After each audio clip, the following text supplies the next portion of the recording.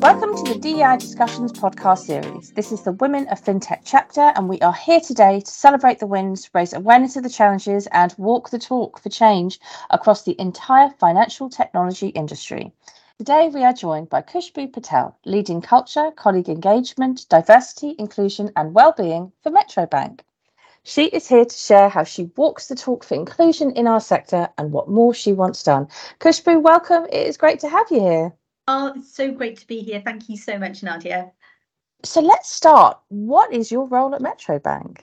So I'm the head of engagement and inclusion at Metrobank.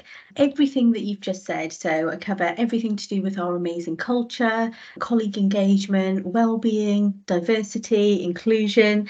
Bit of a mouthful with it all, but it all interlinks together. Yes, it sure does. And tell us a bit more, like what makes Metrobank a great place to work? So many things. So some of the basics, we're such a progressive organisation. We're dog friendly. That one definitely has my heart. But truly, for me, it's the culture. We put our people at the heart of everything we do, and we really do it. We do it authentically. And we actually do what we set out to do. Not just have strategies with bold words and big headlines that's sitting on a virtual shelf somewhere gathering dust. We actually really dig deep, creating a workplace for our colleague that's inclusive and puts well-being right at the forefront. So you're not going to be surprised when I'm going to plug in that we're a certified most loved workplace. Oh, and congratulations on that. You're definitely walking the talk for the drive there. Tell us a bit more about how important championing inclusion in the workplace is. Oh, it's absolutely vital, and I can't emphasize that enough.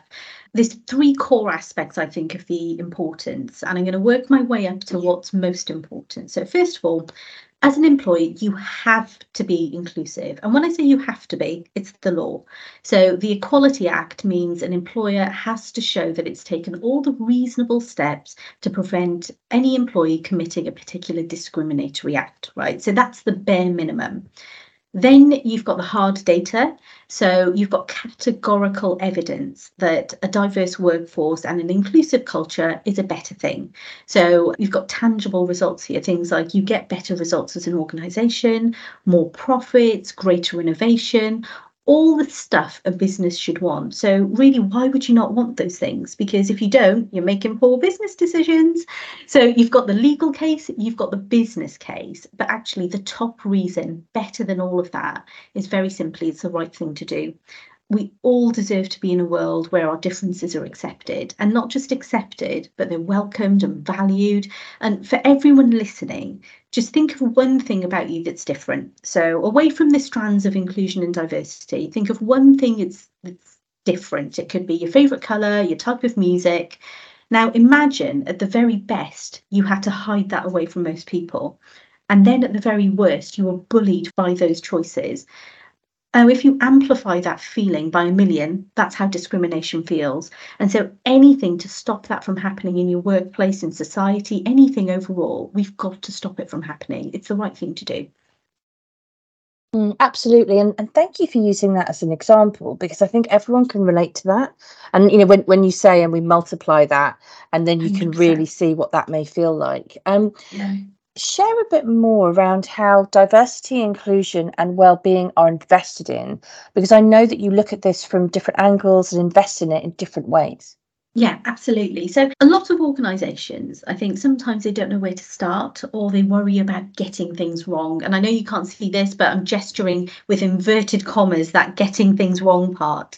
But there's so much practical stuff that businesses can do, and it's really not hard to get started, because great businesses will take a look at where they are. It sounds simple, but it can set the tone of what needs to be done. Listen to your colleagues. What are they telling you? Look around you. Where's your female senior leaders? Where's your disabled colleagues? Where's the black colleague on your C-suite? Now, don't get me wrong. It's not about targets and certainly not about quotas, which are illegal. It's about knowing what needs to be done and setting the momentum. Because once you know the goals, you can build an action plan behind it. I think too many organisations leave this as this big, bold idea and then don't put in the small, meaningful actions behind it. Now, by meaningful actions, it could be cultural competency programs, educate your colleagues around what it means to be an LGBTQ plus person in the UK. And by doing so, you're creating inclusion through understanding. So it could be reviewing family policies, and in doing so you'll attract female talent as senior leaders if you get it right, and therefore creating diversity through a supportive workplace. Or it could be introducing accessible software for your neurodivergent colleagues, and here you're creating inclusion through the provision of the right tools. So ultimately, the great businesses invest in diversity and inclusion by listening to their colleagues and taking a critical look at their own organisation. That in itself is going to dictate your most successful actions. And it's also going to stop you wasting precious resource. We all have very little time and money. And so throwing these metaphorical hats on the latest trend and hoping one lands on a hook and works is really not the way to go. Have a look at your own organisation and tailor your actions to what your colleagues are telling you. Super important, this tailoring actions to what people are giving to you in terms of feedback, conversation, communication. And thank you for all the things that people can implement within what that answer was. The next thing I wanted to talk to you about is something that we've both read quite a bit about and seen a lot on LinkedIn, and I think it's something that I would really love the audience to hear about. And it's all about bicycle face, isn't it? And the connection to imposter syndrome. So, to anyone that doesn't know what I'm talking about, Khushboo, could you tell us?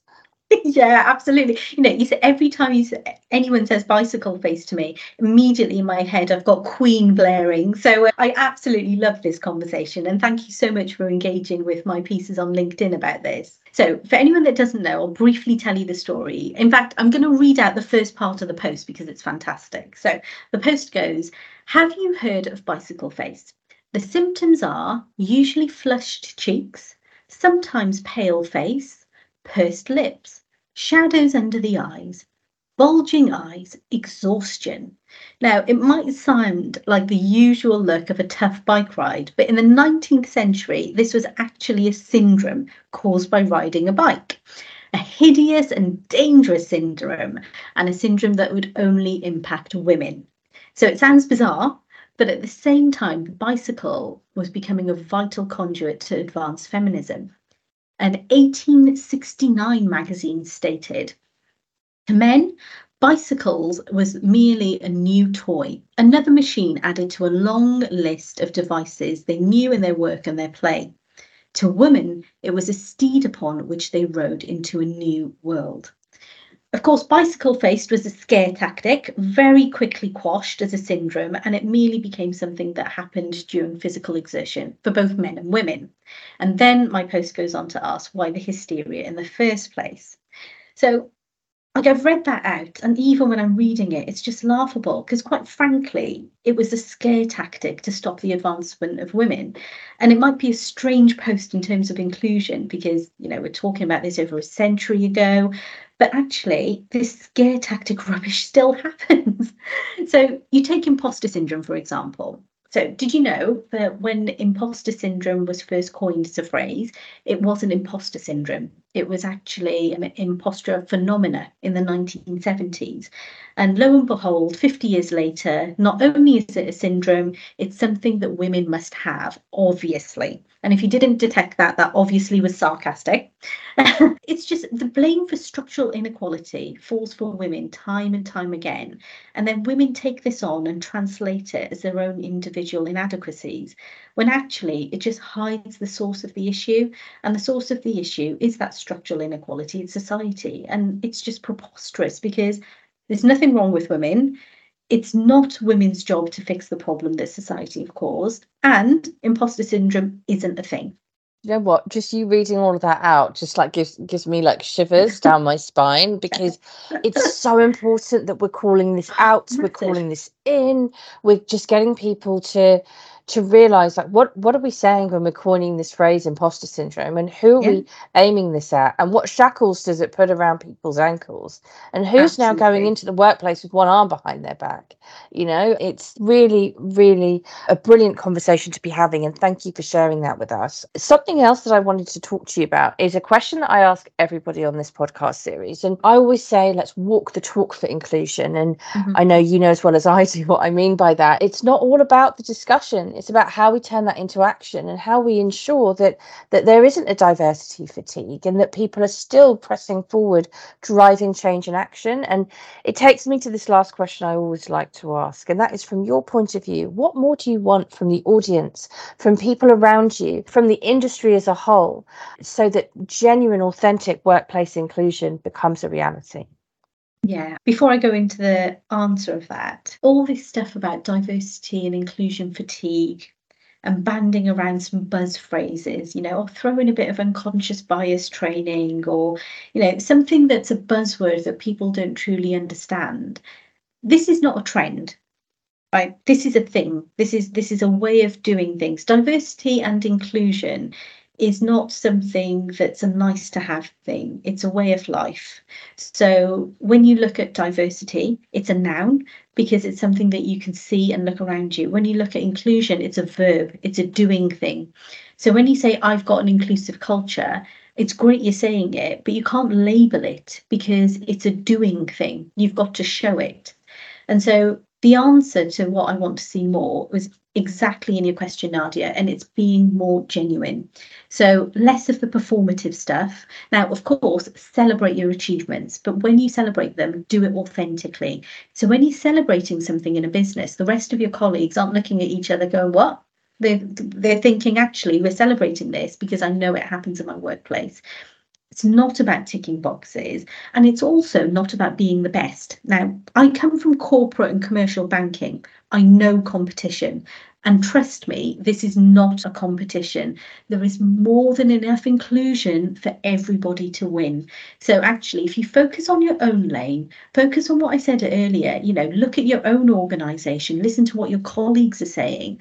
I think quite often people look for this big light bulb moment, and it never comes because it's not there. The answers are right in front of them. Just take them, be genuine. And actually, when you're genuine, you're going to see these differences come to life. You're going to see that inclusive culture, and you can call yourself an inclusive culture because you can feel it. So it's all about being genuine and authentic with your actions. Amazing. It's been an absolute pleasure speaking to you today, and what a lasting impression you will have made on all of the listeners to this podcast. I'm really, really loving how you've explained the difference between diversity and inclusion itself. I think this is super, super important and something we need to remind ourselves of every day. We must be doing it. We must be working on it. And I really appreciate all the ways that you've shown us how we can do that. So thank you for joining us on the DEI Discussions podcast series. Oh, thank you, Nadia.